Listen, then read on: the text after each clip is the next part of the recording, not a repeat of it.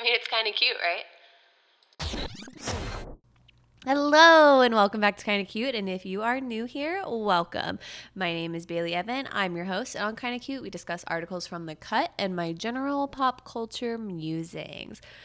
Y'all, it is episode 50. I am just so happy, and because I'm so thankful to every single one of you that has even listened to one moment of this podcast over the last 49 episodes, I'm about to put you on something real quick, okay?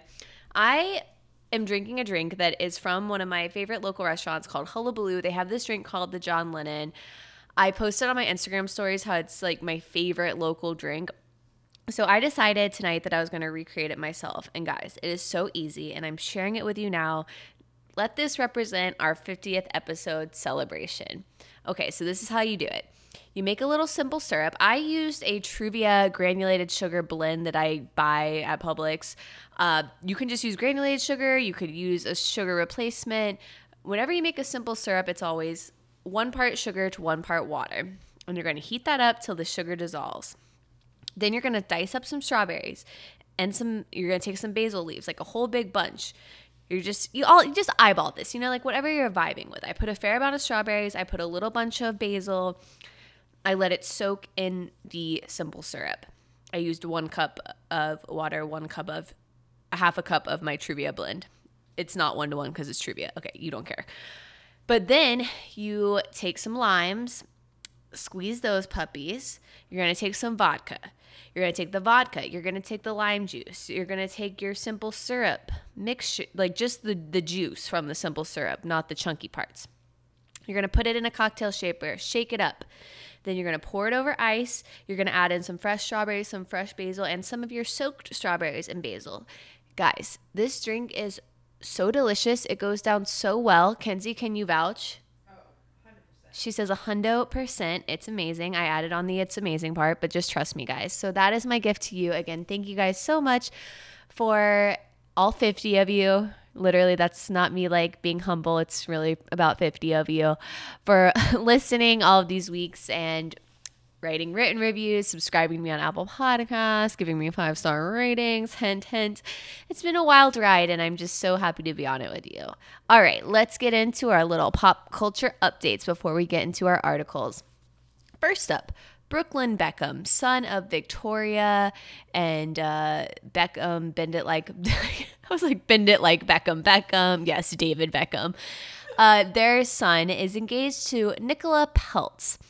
Now, I don't know how well known this is, but, well, first off, let's say that Brooklyn is only 21. Nicola is 25, so she's cougaring a little bit. She has a billionaire dad. His name is Nelson Peltz. He's kind of your typical, hedge fund managing uber rich billionaire. And like every billionaire, he has a house in Palm Beach. We've talked about before how I live in West Palm Beach, the tramp side of Lady and the Tramp, where Palm Beach is the lady. And he has a huge complex. I'm calling it a complex because it's just so huge. I've seen photos of it. She posts photos of it a lot, actually, and it just has it's on the beach. It has all of this land, all of these palm trees, and he, Nelson, her dad, recently hosted a huge Trump fundraiser at his mansion. And this was notable because usually when Trump has fundraisers in Palm Beach, he obviously has them at Mar-a-Lago. So I'll let you make of that what you want to. All I'm saying is that in 2017, Nicola was dating Anwar Hadid, so it seems a little fast to me. And I never think it's a good idea to get married at 21, especially on the boys' side, because a boy at 21 mentally is like 15 max. Like on a good day, he is 15. It is proven that a man's frontal lobe, does not fully develop until he's 26 years old. So, if any youngins out there are listening, maybe hold it off until those frontal lobes are fully developed and your decision-making processes are a little bit better. Okay, guys, I just want to tell you about that because I hadn't heard that talked about much in the pop culture world, but I felt like it was worth noting. Next up, guys, this is a lot to get into. I don't even know where to start. The Wayfair conspiracy. All right, to give you a little recap, and I'm sorry if you've already been inundated with information about this, but the concept was that I at least saw it through a Facebook post. It was this girl and she was like, I just went down a hole on Facebook and I'm so sorry. I always credit people if I know and remember where I got it from. But with this, and I'm going to talk about Free Britney today, I looked at so many sources and so many things. It's all just a jumble in my mind. So I'm kind of just speaking to you from memory right now. So the overarching idea, though, is that Wayfair had certain items that should not have cost as much as they did. For example, regular storage cabinet being sold for $15,000, $999.99. Throw pillows for upwards of $12,000, like a throw pillow. So people started being kind of confused. And on top of that, these throw pillows and cabinets had the names of children who happened to be missing, like Yuritsa, Desiree. They were kind of unique names like that. And each one of these cabinets, it'd be like the same cabinet, the same picture, but they would have different names in front of the cabinet name. Is that making any sense? I hope so. So people started exploring and they took the SKU number from the cabinets and they entered it into this kind of like Russian dark website. They entered in the SKU numbers, and when they did that, it brought up pictures of like little girls in bikinis. Very disturbing. So then people started hypothesizing that these high-priced cabinets were a front for child trafficking. And some people were even going as far as to say that children were being put inside these cabinets and shipped. And people who worked at the warehouses were like, oh, damn, that cabinet really was heavy. Like, maybe it had a child in it. Ha ha ha ha. Okay. And like I said, some of these names miss the names of children or match the names of children who are on missing children lists. So people went way down. And I have to say that this started as like a QAnon theory on a Reddit page, which I believe QAnon are kind of like a far right conspiracy theorist in the that conservatives kind of follow, kind of in the line of Pizzagate, if you guys are familiar with that, which was a total just bullshit idea, which also had to do with child pedophilia. So this has really put everyone in a tizzy. There's been all these rumors that the CEO of Wayfair stepped down from his position. That, as far as I can tell, is not true. That did not happen. And I'm here to give you kind of my theory on all of this. So I have a few theories of why these items were priced the way they were. I think that they were priced this way because they weren't actually an active sale.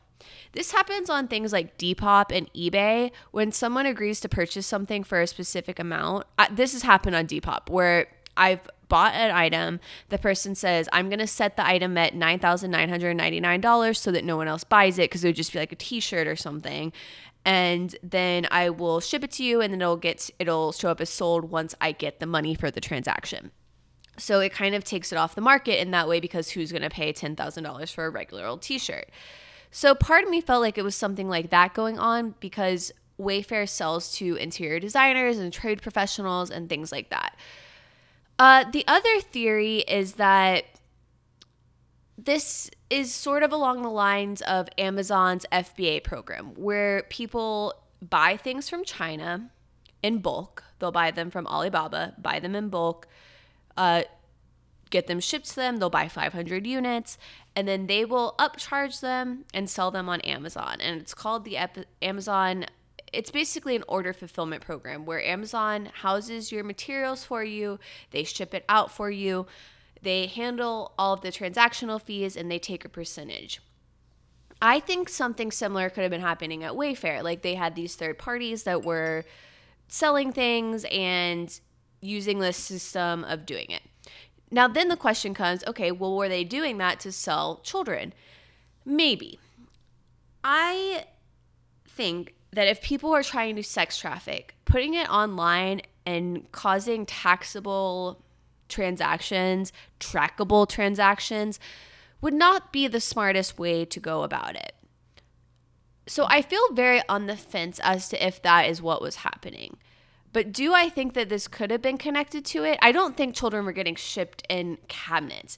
Do I think maybe this could have signaled to the sellers that were using Wayfair, like third parties that were using them as a selling marketplace, that they could have been doing this? Maybe. I don't know if I want to give a definite statement on that, but I will say, if you don't think sex trafficking and human trafficking is a huge problem that exists throughout this entire world, you really have your head in the sand. It is a huge, huge problem, and most likely it is happening literally in your backyard. Especially in Florida, all of the port cities here are some of the cities that are the most guilty of having human trafficking occur. And a lot of times the people are trafficked, and it goes like this. They are told that they can come to America, they can fulfill the American dream, they can work off their debts that it took for them to get away to America, and then they can create money of their own, send it back to their families in the foreign country. But in reality, what happens is they become totally indentured servants, slaves, completely trafficked, and they never see a dime. And basically they're living in America, but they're not seeing any of the money.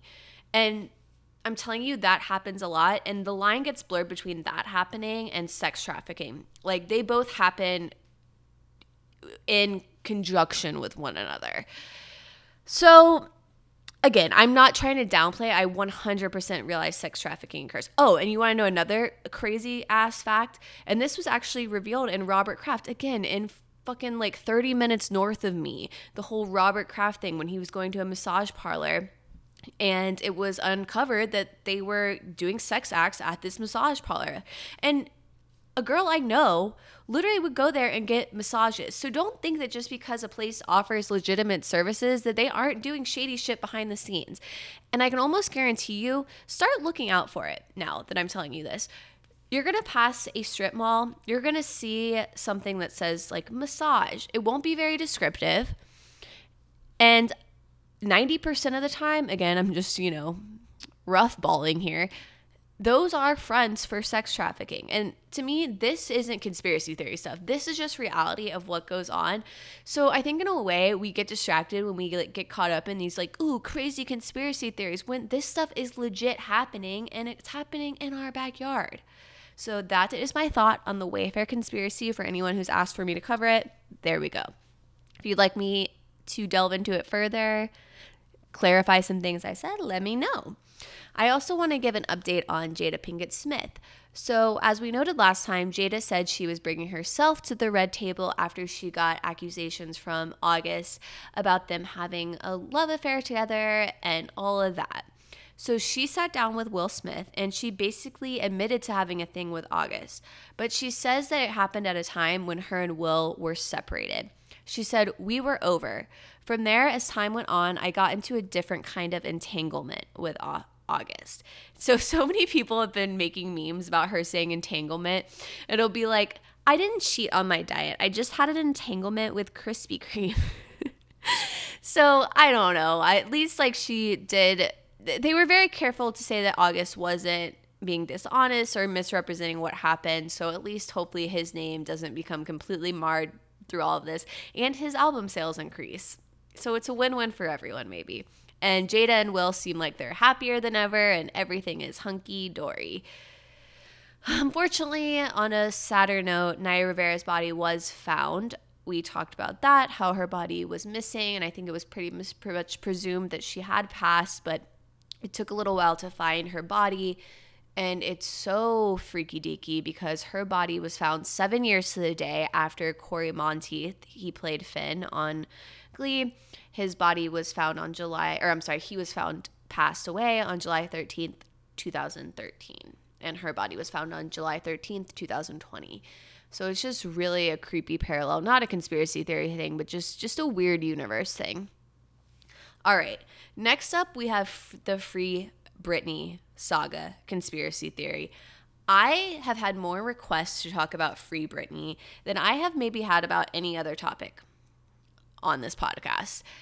And I almost feel like I'm probably not the best person to talk about it because I don't know if I'm as knowledgeable as I should be. I tried to do so much research. I read so many articles, and I looked into California conservatorships, which is what she's under. She's currently under a personal and estate conservatorship, as far as I can tell, which means that it's not just her estate and her finances that are being controlled, but also her personal decisions. So I will read you the kind of Instagram post that's been going around, and I'm sure a lot of you guys have seen.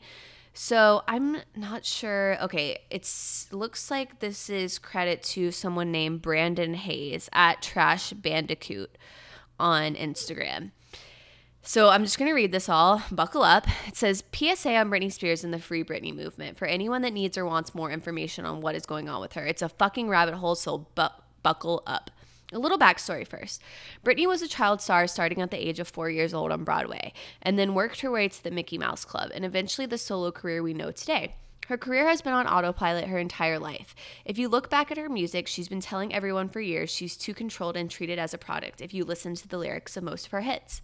Examples include Lucky, Overprotective, My Prerogative, Circus, Piece of Me, and Gimme More. Her music videos, social media posts, tour props, and photo shoots regularly show her in a cage or in chains. If anyone has ever seen videos of her when she was younger, you know her real singing voice is very similar to Christina Aguilera's. Her record label didn't like it, as they were both on the Mickey Mouse Club and about to release their debut albums at the same time. So they had her voice retrained to sing in the baby voice we all know today, because they believed it to be more iconic and would create a brand and career for her instead of her real voice. It's unhealthy, and it's been destroying her voice over the years. That's why she's known for lip syncing. She wanted to make an acoustic-type pop album in 2006 titled Original Doll and reinvent herself using her real voice. The album was shelved and canceled once her label realized she'd be singing in her real voice. She isn't allowed to sing live because she will either fail terribly or she'll have to sing in her deep voice that she isn't known for. Her entire career, she has been treated like a product meant to sell. Now for the real tea. Everyone remembers the 2007 meltdown. Everyone. Leading up to the meltdown, Britney was going through a public divorce, had 2 children under the age of 2 at the time, and was very much the focus of the public. We all saw her on every magazine cover. We also saw the photo of her with one of her kids on her lap while driving. Go on YouTube once and look up Britney Spears paparazzi. You'll watch her be chased and followed by hundreds of them, even trying to get into a public restroom to photograph her. Videotaping her in tears, asking them to leave her alone, and even filming her through the windows of an ambulance while she was naked, being taken away for her final mental health hold. After the public meltdown, shaving her head, locking herself in her home with her children, speaking in a British accent on a regular basis, wearing the infamous pink wig everywhere, and shopping naked, she was hospitalized twice. After the hospitalization, her father petitioned the courts to be a temporary conservator to her until she was mentally stable and for only 1 year's time. 2 months after her hospitalization, she did a guest appearance on How I Met Your Mother. 6 months after her hospitalization, she drops the Womanizer video and starts to promote her new album Circus with its worldwide tour that grossed $131.8 million. If she's so unwell, why did she start working right away? Her father, after 1 year, petitioned the courts for the conservatorship to become permanent due to her allegedly having early onset dementia in her 20s. It passed, and it has been that way ever since, for 12 years to be exact. Now, for everyone that doesn't understand what that means, let me break it down for you. Britney Spears is now a 38-year-old woman who is not allowed to do the following without her father's permission, or he can legally lock her up in a mental health facility. Drive a car, vote, get married, have children, spend her own money, see how her money is being spent, see her children, leave her home, hire her own lawyer, have any control over her career. Oh, and I'm sorry, I skipped this part. She has 30% of both of her boys due to her dad assaulting one of her sons. Speak about the conservatorship publicly, do interviews that aren't scripted, and all final cuts are approved by her father as well. Use a cell phone without being monitored. Use social media unmonitored. Contact anyone without being monitored, having them extremely vetted. Iggy Azalea allegedly had her house searched for drugs top to bottom when they collaborated on a song together. Go shopping, go for a walk, get Starbucks. A conservatorship is meant for people with mental health issues or decaying health. Most likely grandparents or people with actual dementia, etc. They are meant for people who literally cannot take care of themselves. If she is so unwell that she isn't mentally capable of doing anything for herself, why is she still working? Since the conservatorship began 12 years ago, she has released 4 albums, done 3 worldwide tours, did a 4-year Vegas residency, was a full-time judge on X Factor, released multiple perfumes and a lingerie line, made $138 million or so a year. In January of last year, Britney was placed in a mental health facility for 3 months after being seen driving her car to In-N-Out with her boyfriend without permission and for refusing to take the sedating medications her father had doctors prescribing her to keep her under control. She testified to a judge in documents that she was held there against her will by her father. After it was leaked to the press that she was there against her will, the Free Britney movement picked up speed, causing a judge to open an investigation into the impact and legality her conservatorship has on her life. Britney's mother, Lynn, was also liking and commenting on Free Britney posts, saying that she agrees that Britney is trapped by her father. Britney's team had Twitter disable the Free Britney hashtag and regularly threatens any celebrity that speaks out using the hashtag with a lawsuit if they don't remove their support for the movement. She was seen shortly after leaving a hotel through the front door, stumbling while carrying her shoes and out of it. Her team used that moment to justify to the public that she needed this conservatorship. She is not allowed to have any say in the hiring or firing of anyone on her team. Every year, she pays $1.1 million in fees for the conservatorship to continue, including paying her father a solid $100K plus salary and paying a lawyer she isn't allowed to choose. She's allowed an allowance of around $1,500 a week for bills, shopping, and essentials. Her net worth is $250 million. So there's a little bit more to it, but kind of just saying that this is a woman who doesn't have control over her life, essentially. So when I was doing the research on this, I was trying to look up conservatorships in California and how they work there, and I came upon this strange YouTube video that was actually recommended by the California courts, and it was published 7 years ago, but it looked like it was made in 1977. It was so bootleg. I can't even explain it. It does kind of confirm to me that usually these conservatorships, like I had thought, are mainly used for elderly people who really have no control at that point over their brain or their life. So it is odd for someone of Britney's age. If we're thinking that she's 38 now, 12 years ago, she would have been 26 years old when she was placed on this. And the craziest part about it to me is the fact of how much she has worked since then. It's my understanding that if it's not someone elderly, it's someone so extremely disabled that they cannot work. They can't hold a normal job, and it's part of the reason that their finances have to be so closely monitored. So I think it is very strange that she's been under this conservatorship for so long, but at the same time, I think when you watch her Instagram videos, you're kind of like, oh, is she really all there? You know, I think she's been through so much, and she's unfortunately gone through the terrors of being a child star. I actually, with Kenzie, the other night, we watched Showbiz Kids, and it's by Alex Winter, who was a showbiz kid himself, and it interviews a lot of people who were child stars like Mila Jovovich, Evan Rachel Wood, Will Wheaton, Mara Wilson, who played Matilda, and kind of just saying how even in the system, if you're not like sexually abused, you're still mentally abused, and you go through so much shit, and you don't live a normal childhood, and how it fucks you up. And obviously, we've kind of, as a society, learned that because we see what happens to so many childhood stars, but it was interesting seeing it firsthand from their perspective. So I understand that she is probably dealing with so much stuff, but the Free Britney movement comes up over and over again because every 6 months, she basically goes to the court for what my understanding is like a status report of how the conservatorship is going. And there's rumors that as of recently, I believe it was back in September, that she asked to be released from her conservatorship. And the plot thickened more because her own mother apparently is wanting some say over it so that her father, who, as I mentioned in that, Kevin Federline, who is the mother of, Britney's 2 sons, he filed a lawsuit against Jamie Spears, her father, who's in charge of the conservatorship, for abusing one of the kids. So it's almost like a conflict of interest that someone that can't be around her kids is representing her life in this way. But to get to the conspiracy side of this, people are saying that she's leaving coded messages in her Instagrams and that her boyfriend is her handler.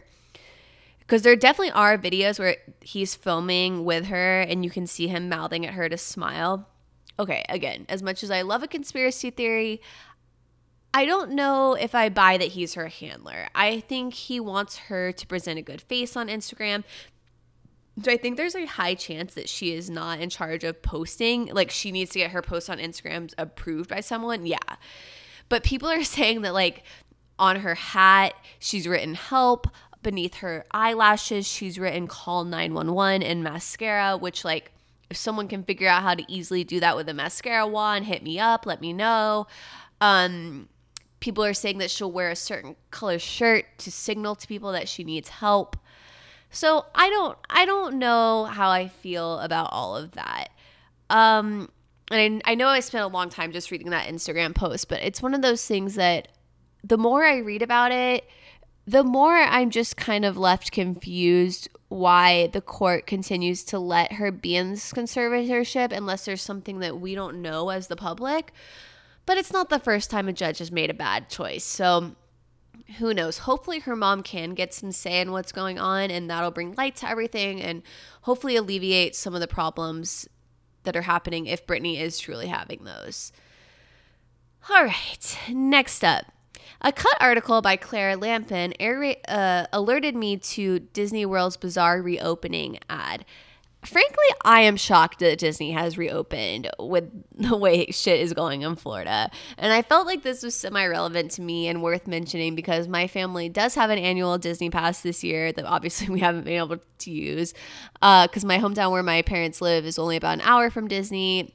Our passes are blacked out right now anyway, so I don't have any intention of going there anytime soon, and it is hot as balls. But to describe the ad to you, it's various cast members, as Disney calls their workers, saying welcome home while they're wearing a mask, and they look a little Stockholm syndrome, if I had to say so myself. I'll try to insert some audio if I can get it in here. Welcome home. Welcome home. Welcome home. But the hilarious part about this is that people have done edits saying this like looks like a horror movie. So the ones they had in the article, it was someone putting the Us remix to Put 5 on it on top of it and taking the tone of the color down, and it looks so spooky. But the most hilarious and disturbing one is one where someone has dubbed the audio so that the people in masks are saying, "Stay home, don't come, it's dangerous." And it works beautifully because since they're wearing a mask, you can't see their mouths moving.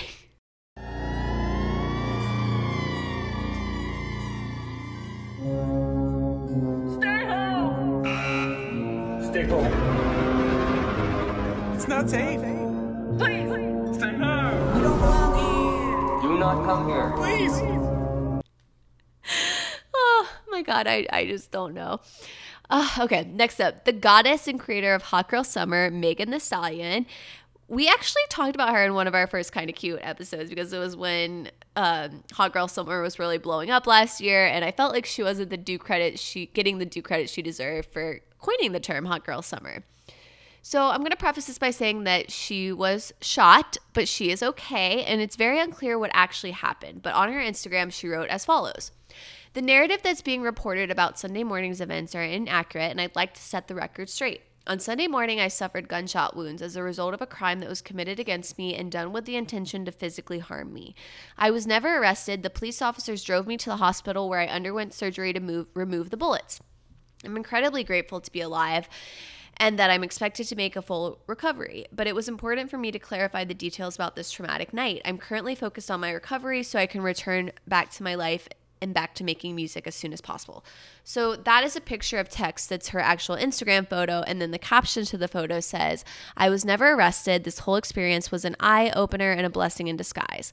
I hate that it took this experience for me to learn how to protect my energy." Okay, so The Cut writes that according to Variety, earlier that evening, Megan and Tory Lanez attended a party at Kylie Jenner's house. Later, the two were in an SUV together in Hollywood, and then 2 shots were fired in the air. Police later pulled over Tory, and they found a weapon in his car, and Megan and other women were also in the vehicle. Tory was reportedly arrested on felony charges at 4:40 a.m. Sunday, and he was released on a $35,000 bond around 6 hours later. So we don't know exactly what went down, but I'm just very glad Megan is okay, and if Tory did do this, like, dude, that's fucked up. Okay, a little lighter note, Kenzie and I have been watching Down to Earth, which is Zac Efron's new eco-tourism, global climate change, basically him trying to be like a woker, a global climate change woke Anthony Bourdain, RIP. And really what I want to talk about in this is two things. First off, if any of you guys know who Dan Bilzerian is, Zach be looking like a straight up Dan Bilzerian. Everyone's like, ooh, daddy, like with the scruff and like with the little bit like filled out body. All I see is Dan Bilzerian, known womanizer, disgusting, not a fan. Literally, he just like posts pictures of girls like butts on his Instagram of him hitting their butt cheeks and like saying how he can get any girl he wants and he's so rich. It's just not a cute look. I'm not into it. I mean, I love Zach, but like the parallels of his looks between him and Dan Bilzerian, ugh. Our other issue with it is that there's some bizarre and obvious sponsorships. We counted GoPro, Hilton, Ruka, Skateswear. What? Which one? Kayak, Samsung. And so I was kind of like, okay, interesting choices. And this is my fault and my lack of investigative journalism. But I'm like, how many of these companies are actually really helping the fight against global climate change? Let me know if anyone knows. Maybe I'll research that for next week because I'm not sure that they are.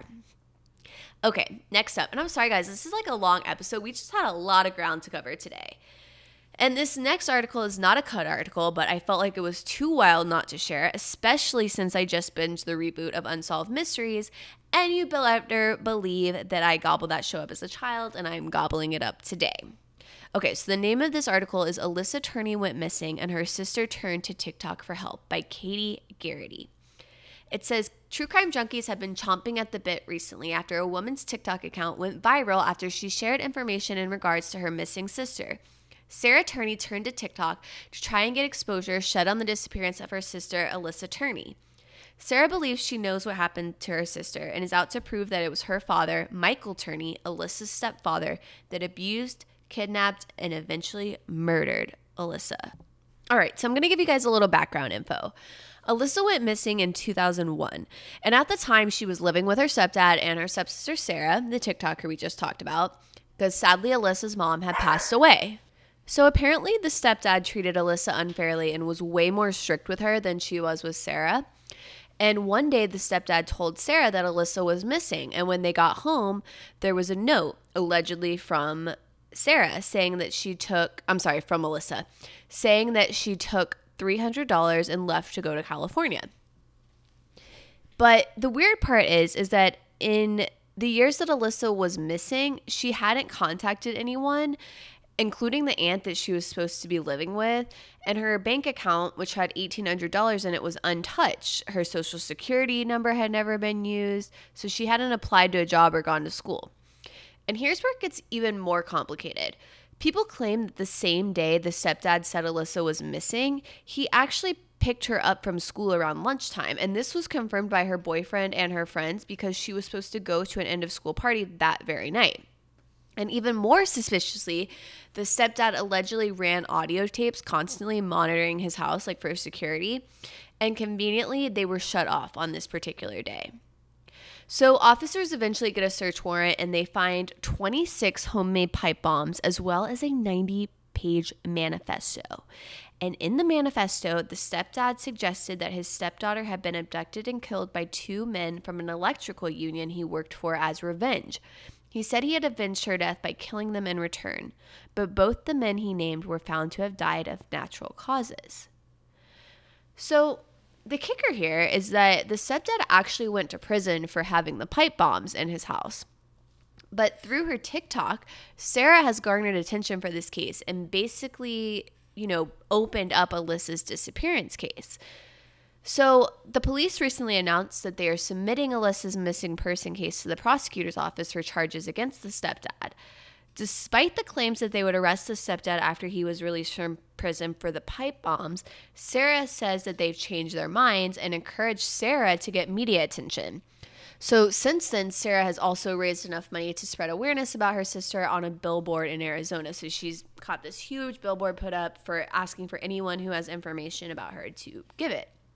And this story actually reminded me a lot of the Lena story on Unsolved Mysteries episode 6. And it's just really chilling and creepy. And I hope that there is justice for her death. That being said, let's do something really fun and lighthearted after that. The Cut posed some what I consider very difficult would you rather questions, and I really think that would you rather questions can offer a glimpse into someone's psyche. So I'm going to share my responses, and then you can give me your thoughts. You can reach out to me at Bailey Evan or at Kinda Cute Podcast or leave a 5-star written review. Let's get into it. First up, would you rather sweat milk or sneeze glitter? To me, this is such an easy one. Like, obviously, I'd rather sneeze glitter. How bomb would that be? Like, everyone says glitter is the herpes of the crafting world, but I love glitter. I mean, it would just make a sneeze that more enjoyable. If I'm sweating milk, that's going to get rancid real quick. Like, my sweat smells bad enough already. I don't need it curdling on my skin. Next up, would you rather do Legolas or Aragorn? I thought this was a very fitting question since we had a whole segment about whether or not you were a Legolas or Aragorn or Aragorn. Why can't I say Aragorn? Aragorn girl. Aragorn girl. Okay, I'm going with Aragorn though. We know we like a tall, dark, and handsome moment. Next up, would you rather have eyebrows that move all around your face or cry oil paints? Again, I said these were like some hard ones. This isn't hard at all. Obviously, I'd rather cry oil paints. Can you think of the fire Instagrams I could get from that? Like, I can already imagine it now. I would just be posing there like, oh, work, honey. Like, oh, it'd be beautiful. And then I like wouldn't have to buy oil paints, which are really expensive. Okay.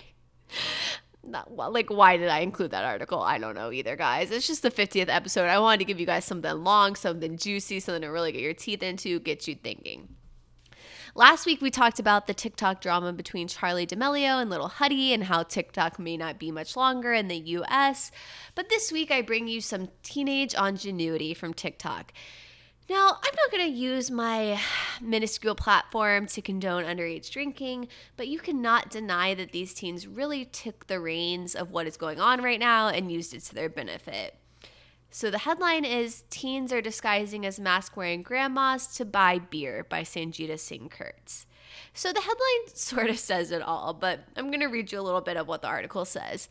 In a TikTok trend first reported by the New York Post, it seems that some teenagers have been running an elaborate booze buying scheme that involves using face makeup and costumes to impersonate senior citizens.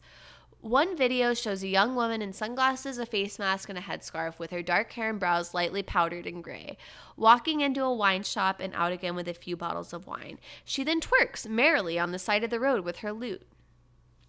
Now, maybe this is a controversial opinion, but if these kids are going to take all the time it takes to put on prosthetics, maybe they deserve a little wine. You know, not getting wasted, not driving drunk, but like in the safety of their own home, having a little glass of wine. They might deserve that after all that effort. All right, up next we have another disappointing story from the food world. I feel like we've been getting so many of these lately. And it is LA's trendiest brunch spot serving horrible moldy jam by Amanda Arnold. Okay, full disclosure, as usual, I always tell you guys what's up. I have never eaten at Squirrel, but when I was in LA last time, I did go there and I did buy a jar of this very jam that is the subject of this article. They constantly rotate their flavors, and I believe mine was something like a rhubarb blood orange. It was delicious. I love jam. Bon Maman is my girl. If you'll recall, last year I bought the Bon Maman advent calendar with 24 tiny jams, and that shit legit made my December. I am to this day still eating those jams, and they do not have mold on them. So back to the squirrel jam. It was good, but it cost $14 and it was not $14 good, I can tell you that. But let's get into what the article says. It's difficult to overstate the influence of Squirrel, a massively popular counter-service cafe on the edge of Silver Lake. What started as a tiny jam business nearly a decade ago has since evolved into one of Los Angeles' hippest brunch destinations, regularly drawing crowds of locals and visitors alike who are willing to endure interminable lines for James Beard-nominated chef Jessica Koslow's new California dishes. Of all the cafe's offerings, one of the most iconic and Instagrammed is the famed ricotta toast, a hefty slab of burnt brioche that nearly buckles under an obscene amount of fresh ricotta and jam. Now, I am not above paying an ungodly amount for a good piece of toast with jam. See the mill in San Francisco. Like, hit me up with that cinnamon toast. I would do it again all over. But this leads us into kind of the issue that this story is highlighting, that Silver Lake has undergone a lot of gentrification in the past couple of years. And it has kind of that Brooklyn vibe to it, I think, because of that. And Squirrel was one of the first entities that I know of that really started this. And it says the New York Times has credited Khosla with building an empire out of artisanal small batch jam. But as it turns out, that empire wasn't entirely made out of preserved boysenberry and hibiscus and rose geranium. It was also apparently built on mold. At least so say a number of former Squirrel employees who recently claimed that Squirrel's jam regularly grew thick layers of mold, which employees were instructed to scrape off the preserves before serving them to unknowing customers. So obviously that is disgusting. And back to the gentrification thing, I mean, it does cause problems to the community there, because then it can price them out of the neighborhood. So it's just things I want you to keep in mind in the context of this story. So the moldy jam drama started to unfold over the weekend when a man named Joe Rosenthal, who describes himself as a scientist and food antagonist, began sharing accusations from apparent current and former Squirrel employees. According to Rosenthal's story, Squirrel's bulk jams, what is served at the brick and mortar cafe, regularly develop visible mold. We're talking about some buckets having like a 1/4 inch of mold covering the entire tops of gallon buckets. Furthermore, the Post alleged that Khosla, however you say the owner's name, instructed employees to simply remove the mold before serving the jam to customers, and that employees were told that the health inspectors gave us permission to scoop the mold off if it went 2 inches down.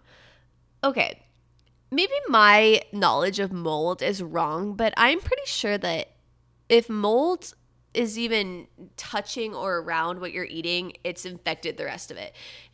Don't get me wrong. When I have a moldy strawberry, I just did this for the cocktail I was talking about. Yeah, damn straight, I just cut off that mold and throw it in the disposal, and I eat the rest of the strawberry. But that's probably not the best thing to do. So anyways, the plot thickens. According to Eater, the mold allegations came in the midst of growing backlash regarding Squirrel's lack of diversity and role in gentrifying the neighborhood. Now, some non-white former employees are claiming that Coleslaw, I'm just going to call her Coleslaw, took credit for their work. Former chef de cuisine, Javier Ramos, posted to his Instagram account that he didn't get recognition or payment for the recipes that he contributed to the cookbook. And former employee Ria Dali Barbosa also spoke out about being denied credit for her work. So that's the other thing that I had also read somewhere, I'm not sure if this is the people talked about in this article, that a black woman says she was the one who came up with their jam recipe and has never gotten credit or reimbursement for it. But to make my soul feel a little better, apparently Squirrel's retail jam jars, which is what I got, are hot packed in the oven. So they're shelf stable up to 2 years. So I guess I didn't have to worry about the moldy jam in my case. So yay for me. And people are asking, like, should they now cancel their pre-order of the Squirrel Jam, Coleslaw's forthcoming jam cookbook? And yeah, I don't know. I don't have the answer for you. But I don't think we touched on why they think they haven't confirmed why this mold was happening. Some are saying it was from fans blowing the mold spores around. Who knows? I don't know if we'll ever know. They'll probably keep selling moldy jam because people can get away with a lot of shit these days, I swear to God. Let's get into legit shit because I am 2 drinks deep in those John Lennons now, and we just got to get this show on the road.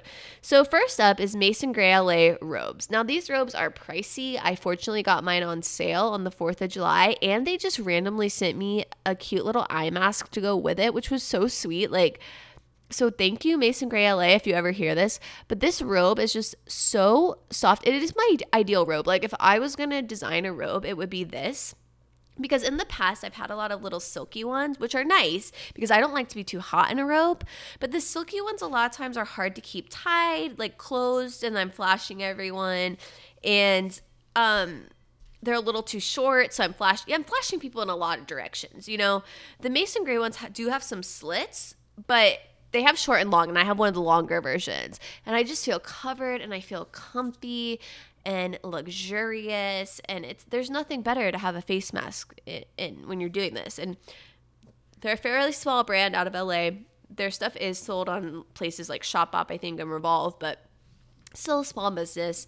And my other one is another thing I got from a Black-owned beauty company from Hyperskin, and is their vitamin C serum.